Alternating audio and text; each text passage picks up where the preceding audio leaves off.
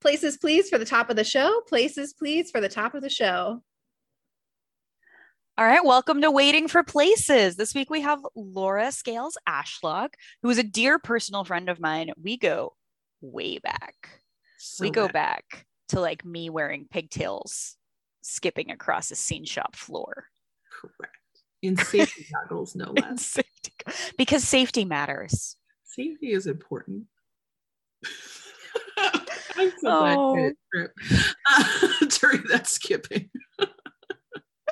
Oh, I'm too old to skip now. I tried to skip the other day and I was like, this is not as much fun as it used to be. I know. Old bones. I know. Added weight. Oh, well. Okay. Well, Laura Scales Ashlock, what is your life story? If you are a superhero, what is your origin story? How did you get to this point? Oh my gosh, what is my origin story? So I was born and raised in Metro Detroit. I was super grateful to my parents for involving me in all of the arts really early on. So I have done all of the things. I have danced and played an instrument and painted and pottery. I might not have done those things well, but I did them.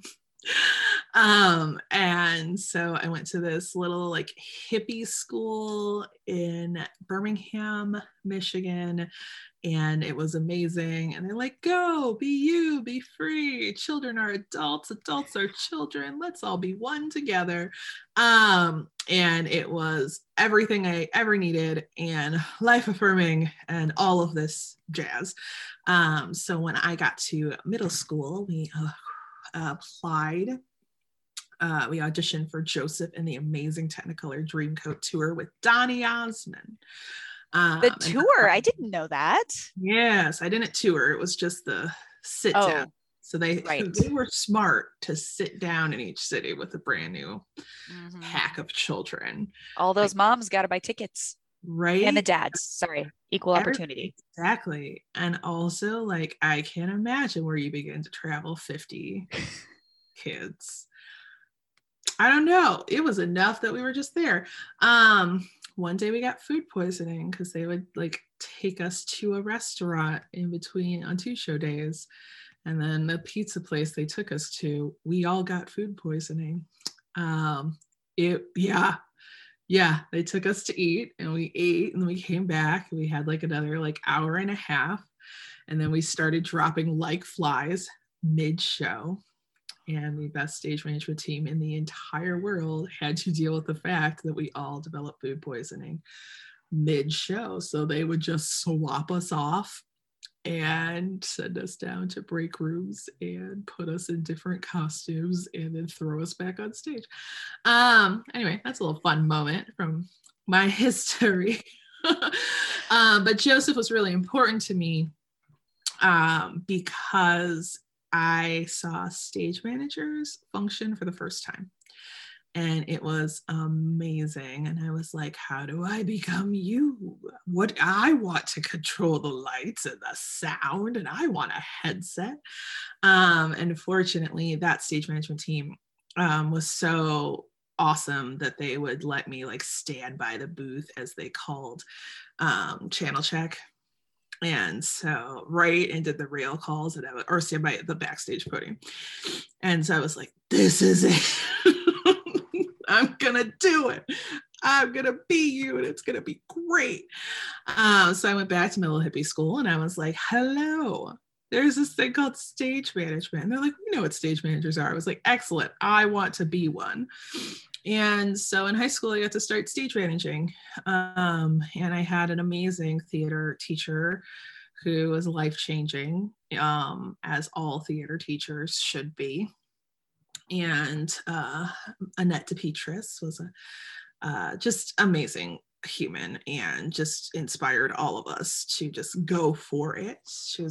She is a working actress and educator. So we got to do these really awesome things, and we had equity guest artists come in, and so I got to stage manage for guest artists, and that was awesome.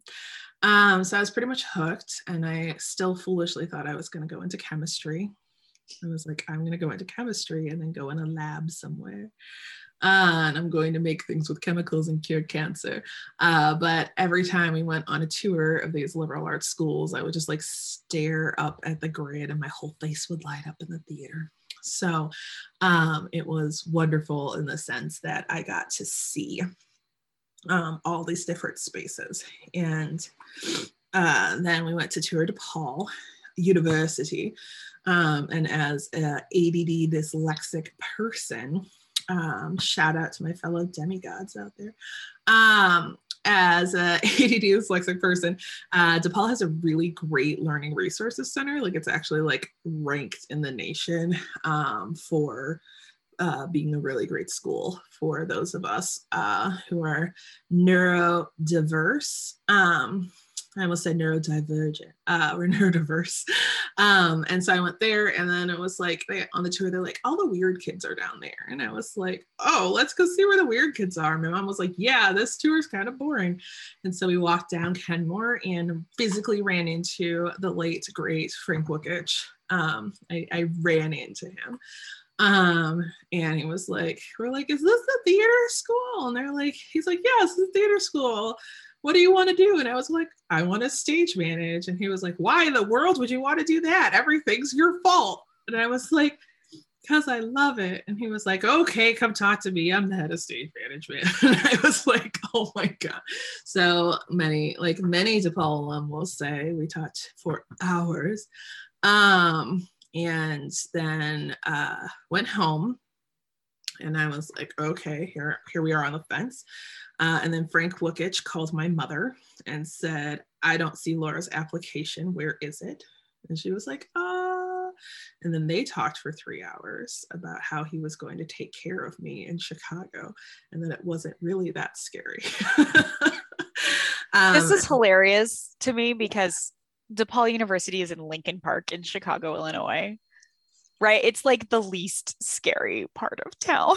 It is as yuppie as you get. College kids and yuppies with strollers. With so many strollers. Like I could literally sleep on the sidewalks in Lincoln Park and nothing would happen.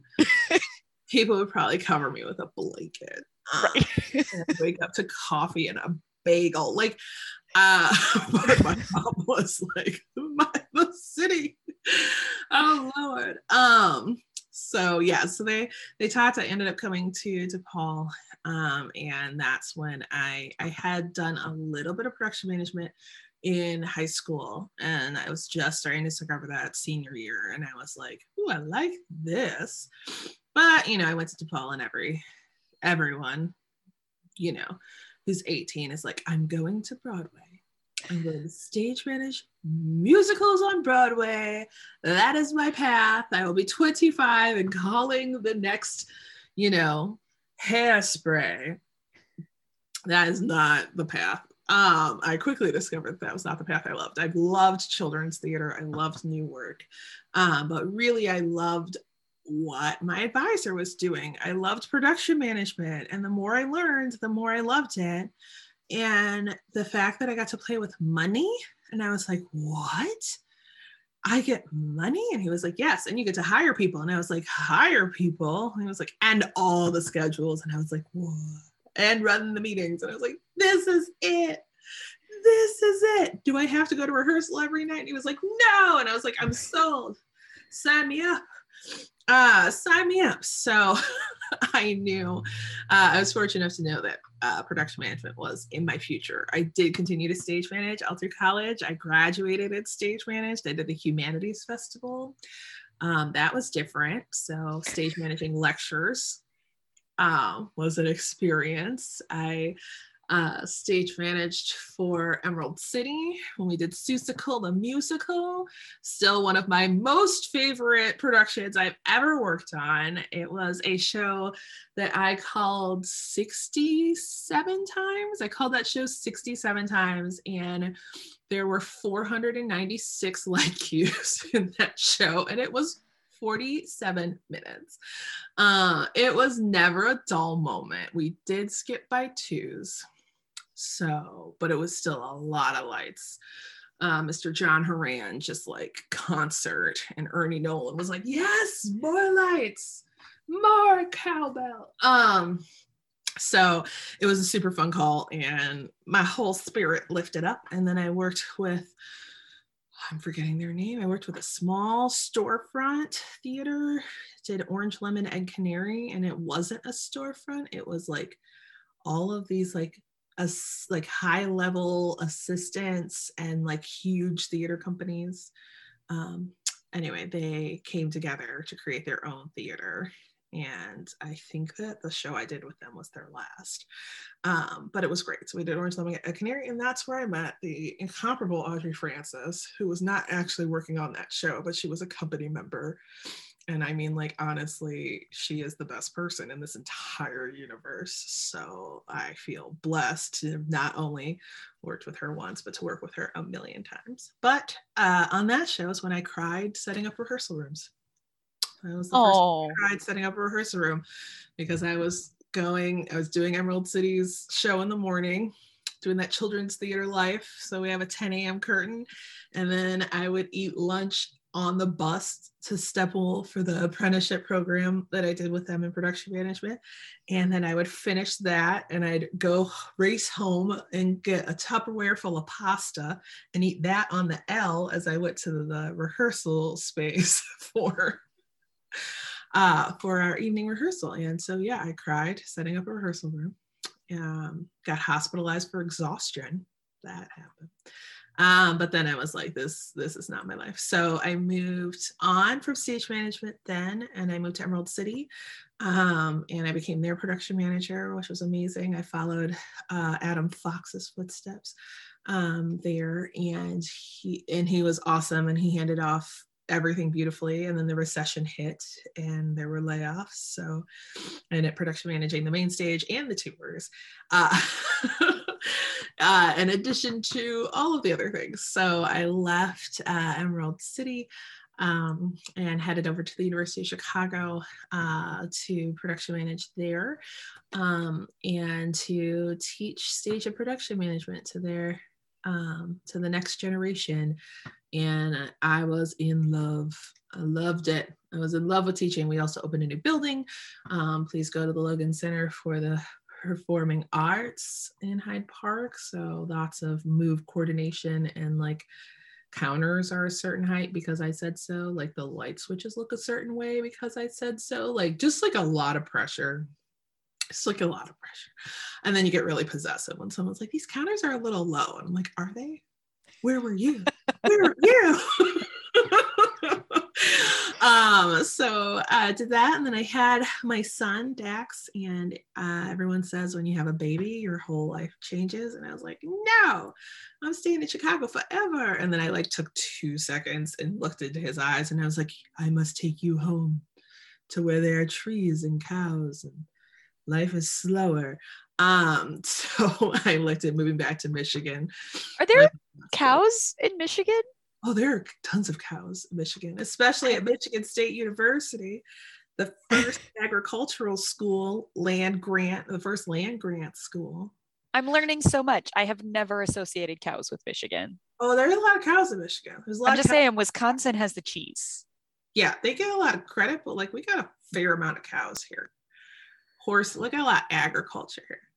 It's because we're that beautiful climate. There's lots of lakes. And you can even grow, there's the wineries. Yes. Up on that tiny peninsula, not the top peninsula, the tiny one. Yeah. I mean, all of Michigan's a peninsula. As if the audience can see my hand, the mitten I'm making. Well, I feel like they know. They knew you were making the mitten and the rabbit. Oh, yes. The Upper Michigan rabbit. Yeah. There you go. So I went to Michigan State University. They were looking for, I thought I was going to have to leave and go corporate, and I was going to cry. But then Michigan State posted the first academic production management position in the state. Right? And I have never been so excited or attacked something with so much fervor. And then I got here, and I'm the first production manager they've ever had. And so it has been a curve. I'm finishing my 3rd year. So we're in, spring semester, and then of course COVID. So I mean, COVID adds a wrinkle to everything. Just a wrinkle. So anyway, I hope that long story actually answered your question. It did. It brought me It brought you to me, to this moment. Wonderful. And you grew up in Michigan. You went to Mhm. Chicago for college, had a career, moved back to Michigan. When was there ever a moment where you were like, I'm leaving the Midwest? Or were you just like, nope, I'm happy. These two states are everything I ever want? Absolutely. I was, yeah, never going to leave the Midwest. I was, right? Like, I was like, I'm going to go to New York. And then I was stage managing the showcase for DePaul, and we went to New York and LA. And I was like, I was kind of over New York already, but I was like, yeah, I want to visit. I want to be where Sex and the City was, where Gossip Girl happened. And so we got there, and I was like, oh, I hate this. There are too many people, and they put their trash on the street. I can't deal with it. It's too much. I can't walk around in trash. It was like Memorial Day weekend too. Like, and we were staying in a hotel in Times Square. So I did not get like the best New York experience, but I was like, no. And then we headed to LA, and I was like, this is it. Sunshine, movie stars, let's go. And I got to LA, and I was outdressed at a 7-Eleven by like a 60-year-old woman at 3 a.m. because my friend Jenny Pinson and I were like, we're going to go get burritos at the 7-Eleven. This will be great. We'll take them back to the pool. We'll eat them. And it's 3 a.m. This is awesome. It's walking distance. And I got there, and they were like, oh, and I was like, oh no. So it kind of cemented for me that I'm definitely a Midwest farmer's daughter type of girl. Which is so funny because you're the daughter of a dentist. I am the daughter of a dentist. You did not grow up on a farm. I did not, who has literally never picked up a rake. If he has, I'm shocked. I am shocked. My mom's a vet though, so I feel like I get to kind of claim that. Right. Because did you ride horses? You rode horses. I rode horses. I taught horseback riding for a while. Right. Farming. There's your farm girl Midwestern. Oh yeah. Like I know how to muck a stall. Yeah. I know how to feed, I know how to birth a calf if I had to. I can shear a sheep. I'm really, really proud of being from the Midwest. I know, I am too. Hence an entire podcast about Central Region. Amazing. Anyway, okay, so you've kind of talked about why you like production managing, but like, aside from your initial being like, oh, I can do calendars and deal with money, what is it now that you've been doing this for over 10 years? How old are we?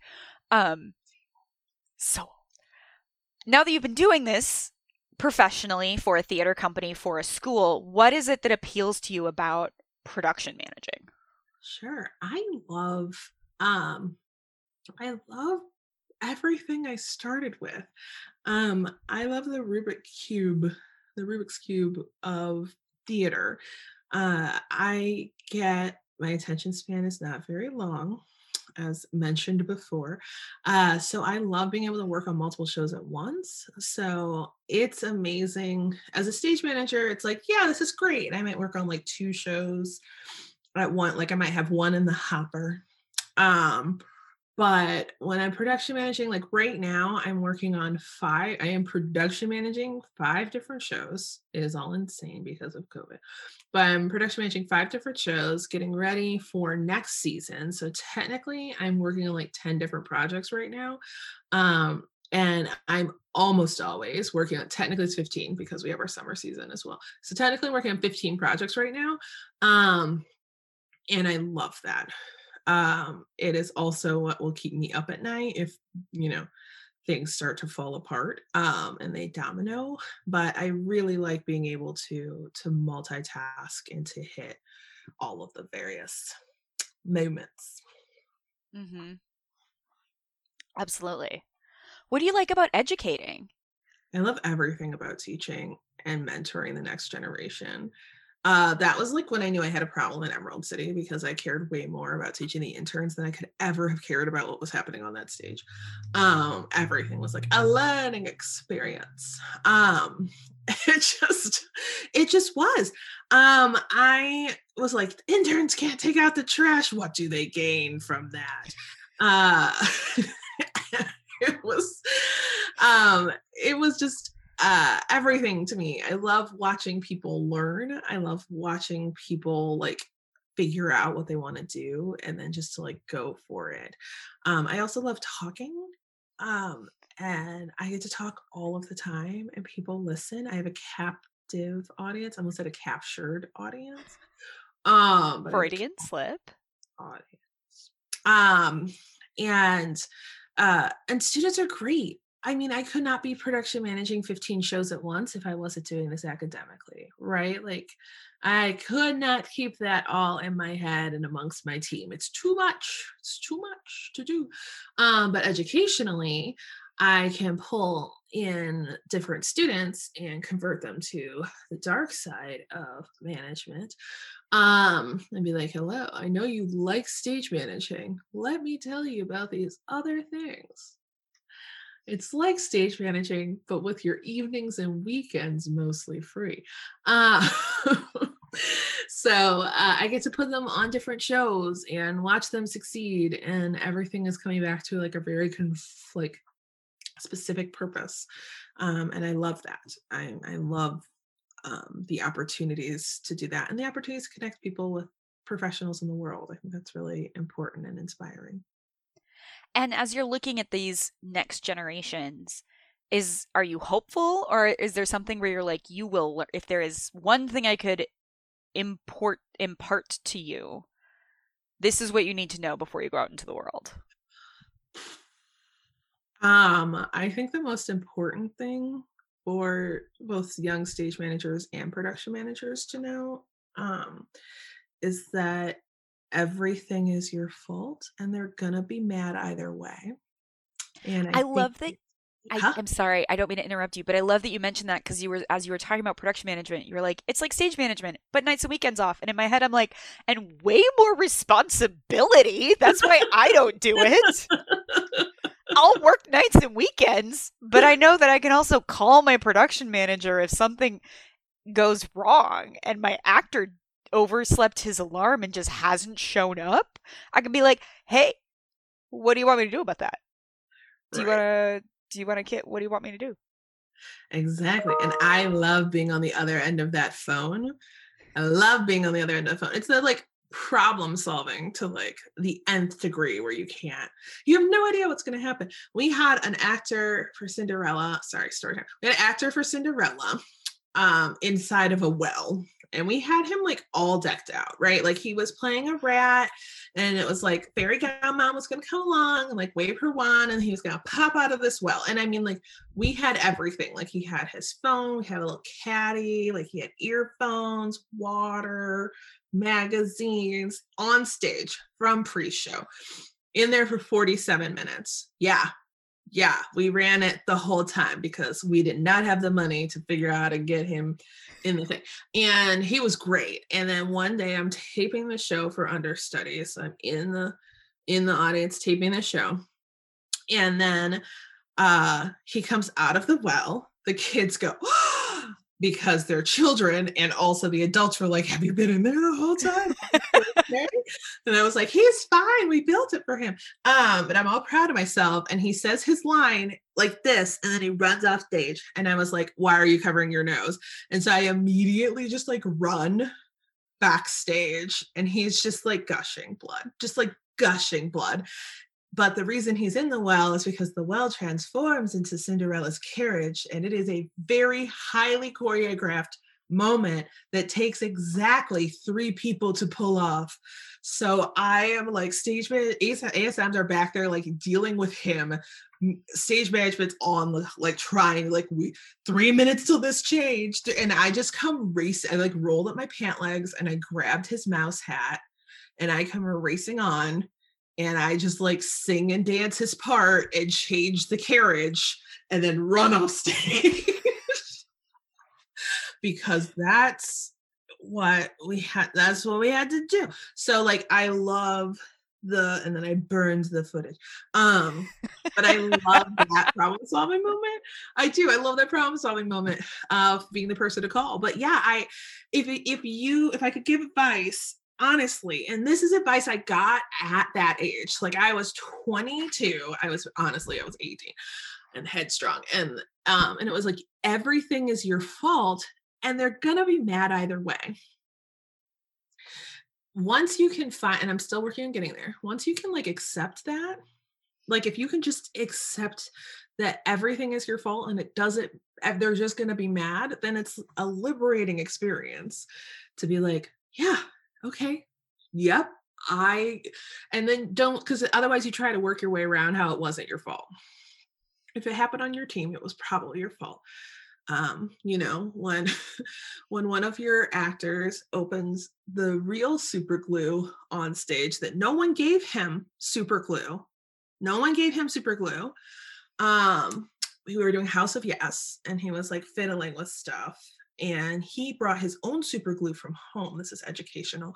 And he was playing with it, and he had opened it on the middle of the bed sheets, and he had was pretending to do whatever business he was supposed to be doing, and glued his hand to the bed sheet, but also glued the super glue and the item he was gluing to the bed sheet. And we were supposed to have a sex scene in, 1 minute and 30 seconds. And so luckily, best director in the entire world was not mad. Director of the program, livid. And it was like, yes, somehow I would have known to tell this actor to not bring in real super glue from home to glue this fictional thing together that's just business so that he doesn't look awkward backstage. So I think that is definitely one of those moments for me where everything is your fault, and just accept that it's your fault and accept that they're going to be mad. They're going to be mad either way. Mm-hmm. That's true if you're stage managing or production managing. And just solve the problem. Because at the end, it doesn't matter. It does matter whose fault it is, but at the same time, it's already happened, so it kind of doesn't matter. It doesn't matter at all. It's, and if you is great, yep, sorry he super glued this. We need a new bedspread. We need a new bedspread. Yeah, now we have to solve the problem that we have now. Correct. And funny, watch this boy do a sex scene with a comforter just glued to his hand. It was amazing. It was amazing. I'm glad you did it. Hold. So good. How has being a mother changed your approach to work? Or how has work changed your approach to motherhood? Do you production manage your kids? Oh, I think I've raised a tiny little terrorist. My 4-year-old, I love him so much. He was literally negotiating with me yesterday. He was like, Mama, I would like popcorn and Skittles. And I was like, okay. And I was like, you get popcorn and Skittles and you have time for 2 episodes of Paw Patrol. And he was like, well, I would really like to see the popcorn pop. And I said, well, then you won't have time for 2 episodes of Paw Patrol. And he was like, well, what if I watch the popcorn pop and I put in the Skittles? Do I have enough time to watch Mighty Pups? And I was like, Mighty Pups is longer than 2 episodes of Paw Patrol. And he was like, okay, well, what if we started it 4 minutes in? And I was like, you don't know what 4 minutes means, but okay. I was like, we'd have to end it 10 minutes early. So can I have back the time that we've been having this conversation for Mighty Pups? And I was like, oh no, you are reclaiming your time. Fine.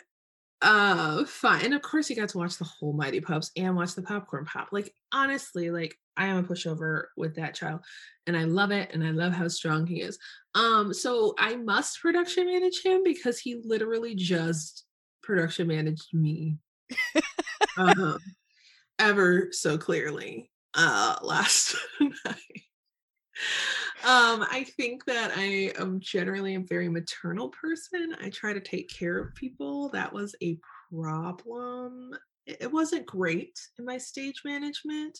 That was something that it took me a long time in college to kind of get over, where it's like, please stop calling the actors to remind them that they're going to have call times.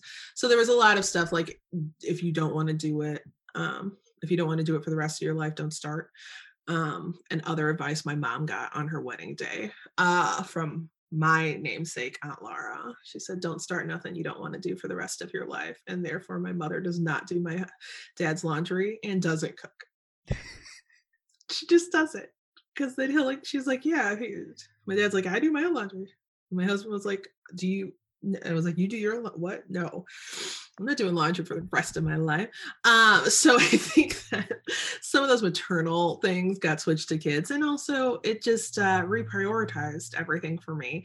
I would stay up super late or work crazy hours trying to get the show up and off the ground, and it's like, no, I'm gonna go home because this doesn't matter more than my kid. So that's where we landed.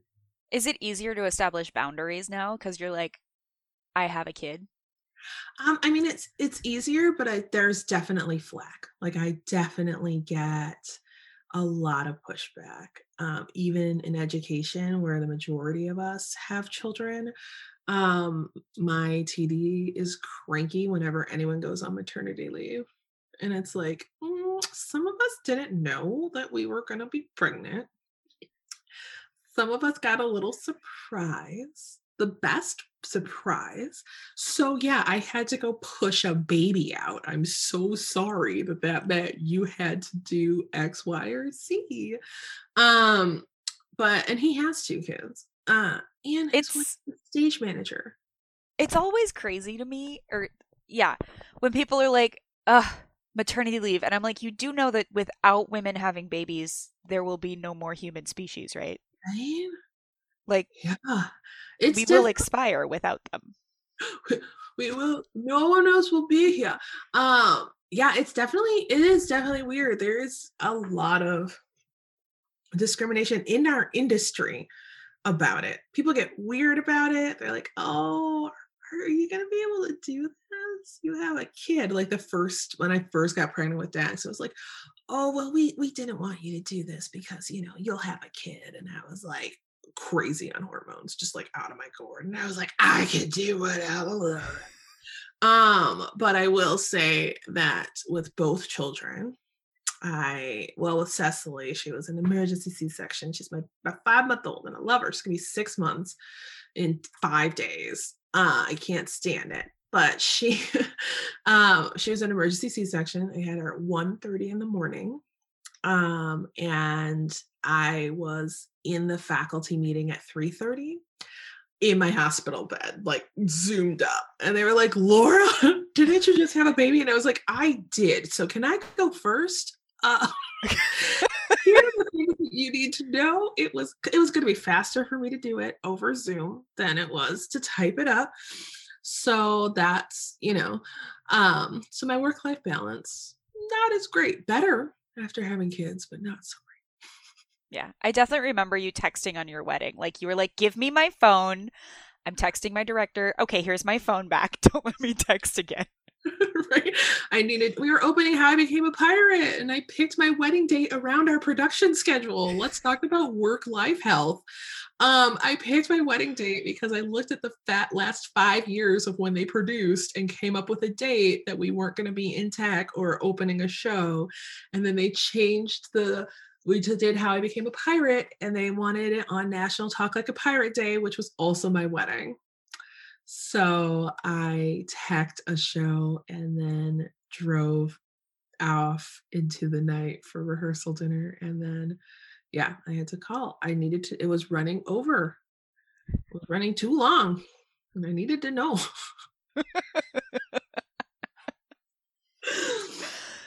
Okay.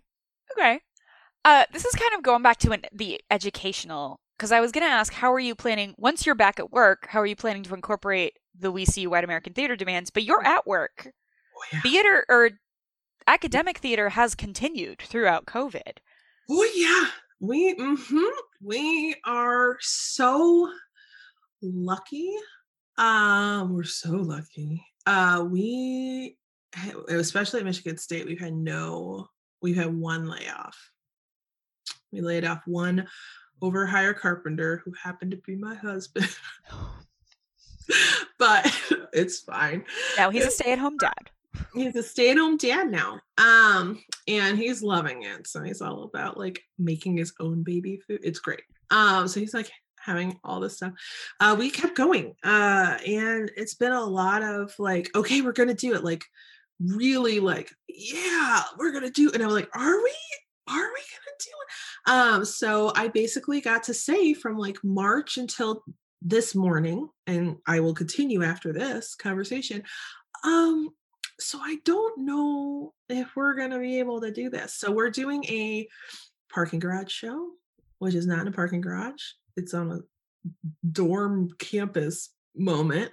But we're doing an outdoor show. We're doing a show that was supposed to be in person outdoors in Michigan in February. All of this is stuff they came up with while I was on maternity leave. So I walked back into this. So yeah, don't ever leave. If you go into production management, just don't ever leave. But they're lovely and they're wonderful. And we're trying to do costume fittings. And our costume shop manager came up with the best way that she could possibly think to do them safely. And it relied on the students bringing stuff back. And only half of them brought their costume back. And then the building was closed for 2 days. And then it was the weekend. So now we lost a week. So like we are limping. We're limping along. But we're doing something because we still have students who are trying to graduate and go out into this world. We can't all be Yale and just give them an extra year. If only. I know. Are you having them do digital theater? There's a little bit of digital. There's a little bit of audio. We're going to try these 2 hybrid productions. But yeah, it's a lot. So the We See White American Theater has been super important to me. I am one of 3 Black faculty members. There are only 3 people of color, period. In the theater department or in MSU? No, in the theater department. Okay. In the theater department. But not very many more in my college. But the College of Arts and Letters. So we are definitely a minority. But I am the only Black female faculty member or staff member. And my 2 colleagues are both from Africa. So Philip's from Nigeria and Gatu is from Ethiopia. So they did not necessarily grow up here. They came here for MSU and other academic, brilliant men, super wonderful teachers. So like racism in American theater is not something that they have necessarily experienced. But I loved it and I was cheering it on. It was so great to see like names of friends and colleagues on that list. And I'm bringing it in going, so what are we going to do about this? And so we are slowly but surely trying to figure out how to walk our way through it. And we have a new chair, which is amazing. I love him. And he is committed to this. But also I sat in a design faculty meeting and I was like, I'm killing a 10 out of 12. I have feelings about it now, but it's going to die. So let's figure it out. Because those are things that should just, if you can't get it done in the amount of time that you have, let's just kill it. And the next step is to talk to acting faculty because they're the ones directing these shows and they very much love their 10 out of 12s because they only do them once a year. Design faculty was like, that sounds great. I support that. But yeah, it's interesting. We're also in season selection and trying to keep it, at the forefront of our minds. So we'll see. We only have a handful of students of color. And we're in Central Michigan University, about 10 minutes from the Capitol, where they like to try to kidnap our governor. And we're the first to protest about wearing masks being against their fundamental rights. So, there's a lot of work to do. But that's kind of where we are. So fortunately, I have some really amazing colleagues who are amazing allies and accomplices. And I'm not the only person who has to be like, hi. So maybe we don't do this, but also in terms of gender, like maybe we don't do How to Succeed in Business. Mm-hmm. And maybe we don't do a gender swap on that and then give a really transphobic read to that show. Mm-hmm. So anyway. And didn't you just win an award? I did. I won a university award for emerging leadership in diversity. So I won an all-campus, thank you, an all-campus diversity award. I thought it was for my department, and I was like, oh, y'all are sweet, thank you. And then I thought it was for the college, and I was like, oh, that's awesome. And then I realized that it was signed by the president, and I was like, oh my god, yeah, thank you. So that was lovely recognition for just trying to get us to a place that larger cities are already in. But they're making great strides. My dean he has his pronouns in his signature and on his Zoom menu, and it has taken a lot of work to get this there. And I am really proud of the things that we're doing. So, yeah. Award-winning Laura Scales Ashlock. Award, yeah. You just drop that into your Zoom. Make that your Zoom title. Award-winning. That's my whole Zoom title. Yeah. So you've kind of talked about this a little bit, and I think the reason you and I bonded is because we are both nerds. Let's be honest. We bonded because we're both nerds. Mm-hmm. But what are you a nerd about? You know that my thing is Beauty and the Beast. Correct. And that I could teach an entire graduate seminar on one fairy tale. What is the thing? Teach an entire dissertation. I plan on getting a PhD with a dissertation in Beauty and the Beast. Look out for it. That's my retirement plan. Okay. But what is your thing that, like, if someone catches you on at the wrong time, you're like, prepare yourself for a 4-hour lecture? Oh my gosh. I have been thinking about this because you were sweet enough to send me these questions ahead of time. I don't know, because there are so many different things. I feel like I either love something with all of my heart, or I am indifferent, or I hate it. So if you catch me on a bad day, it'll be about Twilight, because that entire saga made me want to rip my hair out of my head. I watched all of the movies and read all of the books so I could talk about how much I hated it and how she was an anti-feminist. Yeah. Did you read Midnight Sun? Yes. It's terrible. They're all terrible. I know, but like, Midnight Sun is terrible. Yeah, Midnight Sun is the worst. But then I read The Host, which Stephenie Meyer also wrote. Good. That book is great. It's fascinating. Right? I was like, this is a great concept. It's a well-rounded story. You don't sound like a 10th grader writing fan fiction. Like, about Buffy the Vampire Slayer. One, she upset. She did not follow the rules. Anne Rice described what a vampire is, and everyone has adhered to that except for Stephenie Meyer. She's like, they sparkle. And I'm like, I hate you. Well, I hate you. First of all, vampires don't sparkle. Secondly, if vampires sparkle in the sunlight and there's actually no adverse effects to being in the sunlight, then there is no reason that the Volturi have not taken over the world. There is no reason for the vampires not to be completely in control of everything. Oh my gosh. There are no adverse effects. There aren't. And I was ready. I mean, like, everyone's like, ooh, Twilight, ooh, Twilight. And I did not start off hating it. I read the first book and I was ready. I was like, I love young adult fiction. That's what I'm a nerd for. I love young adult fiction. I love reading. I love vampires. I was prepared.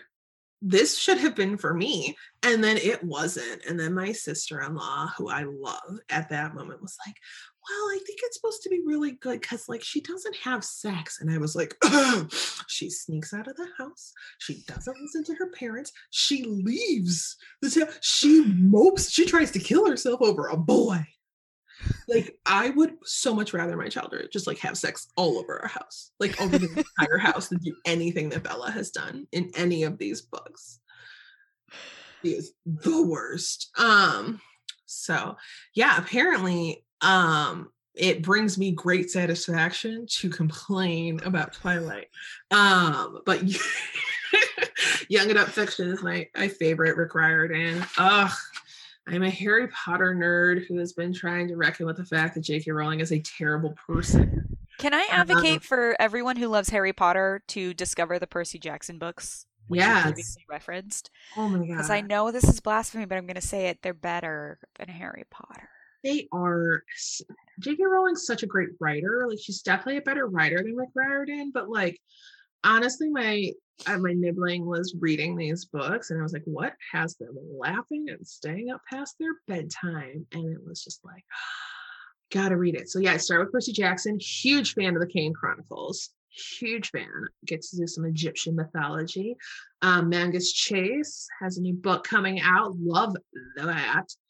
I just started Trials of Apollo because I had a baby. My first baby. I know. Trials of Apollo is like hit or miss, right?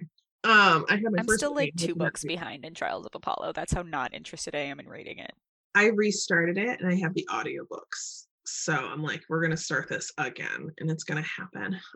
But yeah, I feel like I could do an entire class on Rick Riordan's work. But it's a lot of fun and it's so inclusive and just makes me happy in my heart. But yeah, any kind of young adult fiction, I'm there for it. That and Battlestar Galactica. Yeah. I just want to share with the world about the time that you and I and our boss skipped work to go to our boss's house to watch High School Musical 2. Yes, we did. I just want to share with the world that happened. I mean, like, honest to God, it was wonderful. It was so great. Finally summer's here. Good to be chilling out. Yeah, it was awesome. I like sometimes fear that my mentality like stopped somewhere around 13, 14. I'm convinced that whoever we are in junior high is like who we are, is how we see ourselves for the rest of our lives. Yeah. Right? Like, and maybe it can change a little bit, but basically I'm always going to be insecure because I was the bottom of the pecking order in junior high. Always going to be overly confident because I was at the top of the pecking order, but all of my friends were at the bottom, and I was like, I don't know why I can't all hang out. And then they would get really mad. They're like, because they're not cool. And I was like, I'm gonna go hang out with them. Okay, bye. And then they get really mad. People get really upset if you're part of the in group and you hang out with someone who's part of the out group. And then they feel like they're being oppressed. And then they get mean. And you're like, I don't care. And then they get madder. Bossy. I'm bossy. Well, wear it with pride. Oh, yeah. What brings you joy? Everything. That's a really great question. I've been asking myself a lot. I'm a different person than I was at the beginning of the pandemic. Over 500,000 people have died. And I feel like I have watched who people are, and their true spirits come out, and there is definitely a divide.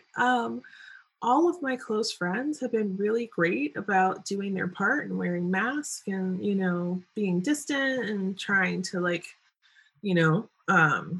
be respectful. And then there are some people who I would have been like, oh my God, yeah, we're totally friends, who have flown to small islands. And I'm like, ooh, but okay. So I think that I am definitely a different person, and I am exploring who that person is. Granted, I also was pregnant at the start of the pandemic and then had a baby 5 weeks early who was in the NICU for 2 weeks. So I feel like that's kind of where that landed. So I think we're actually like a year exactly from the day that I last saw you in person. Oh my gosh, where I was like, Katrina. When you were like, why am I feeling so nauseous? And I was like, are you pregnant? And you were like, I'm gonna check a thing. Let me check my calendar. Let me check my calendar. Must be wrong. Let me walk to this CVS. I left you and walked to a CVS.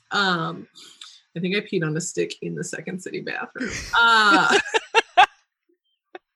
Second City has been marked. Exactly. So yeah, but it's been a year. I am a different person, and And I am almost approaching a year being in my house. I've been self-isolated because, yeah. And so, like, we've left for doctor's appointments, but the last place I went was the post office. And, yeah, the last place I went was the post office. And that was it. I'm really grateful that I saw all of my friends, not all my friends, but I saw almost all of my friends in Chicago like a week before this lockdown happened, and had a great time. But yeah, I'm a different person. So trying to figure out what brings me joy when I am so empathetic that I just think about all these people who have lost people, and all these people who have died, and all the ways that our government failed us over and over and over again, when I was like, you couldn't possibly fail us, and watching the entire industry just pause and then talking with friends and former students who are just crying and trying to figure out how they're going to put food on the table. And I'm different. So right now, my kids bring me joy. Watching them play with things brings me a lot of joy. Reading has been great. It has brought me a lot of joy in reading. I started reading Bridgerton. Oh my God, it's a bodice ripper. It is just, I haven't watched it yet because I was like, I'm gonna watch this. This sounds great. Yeah, I apparently have to get to book 4 if I don't want to ruin it. So apparently I there's mean, just watch it. Just watch it, Laura. No, You're gonna lose your mind over how good it is. It'll be there. I mean, I trust you, but right. I'm almost there. Watch it. I'm almost done with book 3. I just have to get through book 4. Okay. And then I'm gonna love it. So that has brought me joy. But yeah, sleeping brings me joy. But yeah, so just kind of redefining who I am. Plus, shopping was something that brought me joy. Traveling is something that brings me joy, and I haven't been able to do either of those. Amazon comes every day. It's like between my husband and I, like, it's a problem. It's a problem. But also, like, purses bring me joy. Where am I going though? So I've started carrying a purse around my house because I miss them. I mean, look, you said you became a different person. Now you're a person who carries a purse. I wear slippers and carry a purse around my house. I'm pretty much my grandmother at this point. And it's amazing. Knitting brings me joy. And you have a business. I do. I am the owner of Lullabug Designs. I hand knit stuff and sell it on Etsy, and that brings me great joy sometimes. And sometimes it brings me great stress, but most of the time it's joy. You seem to be very excited about your new comfy slippers that you knit. They're so cozy. I'm going to mail you a pair. I need your new address, by the way.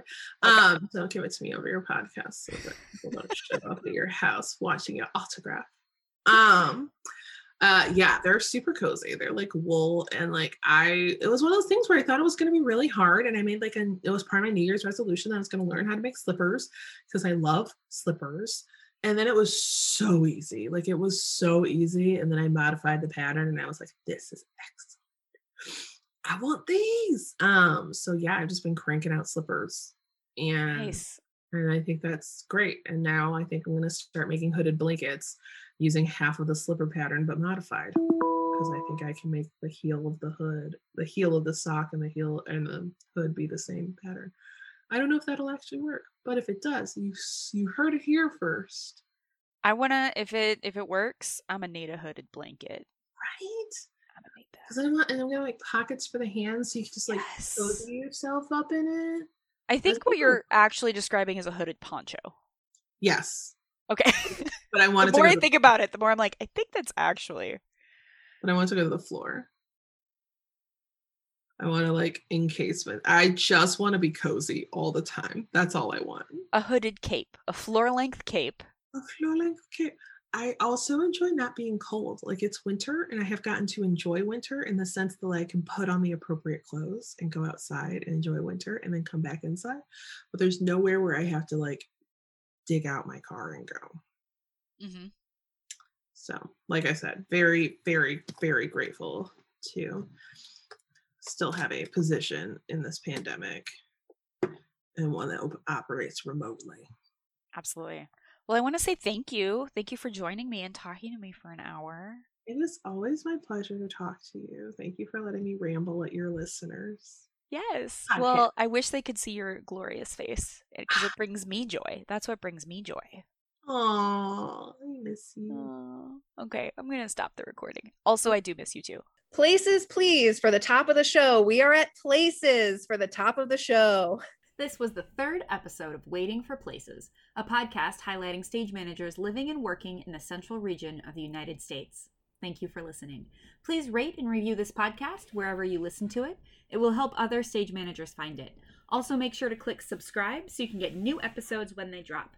This podcast was presented by Ethical Rioting Productions. I am your host, Katrina Herman. This week on Waiting for Places, you heard from Laura Scales Ashlock. The stage manager calling Places was Lindsay Sigler. This episode was edited by Katrina Herman with graphic design by Nicholas B. Paluha. A huge thank you to Morgan Zupansky, Chris Laporte, and the rest of the Waiting for Places think tank. Fredo Aguilar, Caitlin Body, Mary Hungerford, and Jacqueline Saldana. Stand by for the next episode. All right, folks, we've been given the all clear, so it looks like we are ready to get started.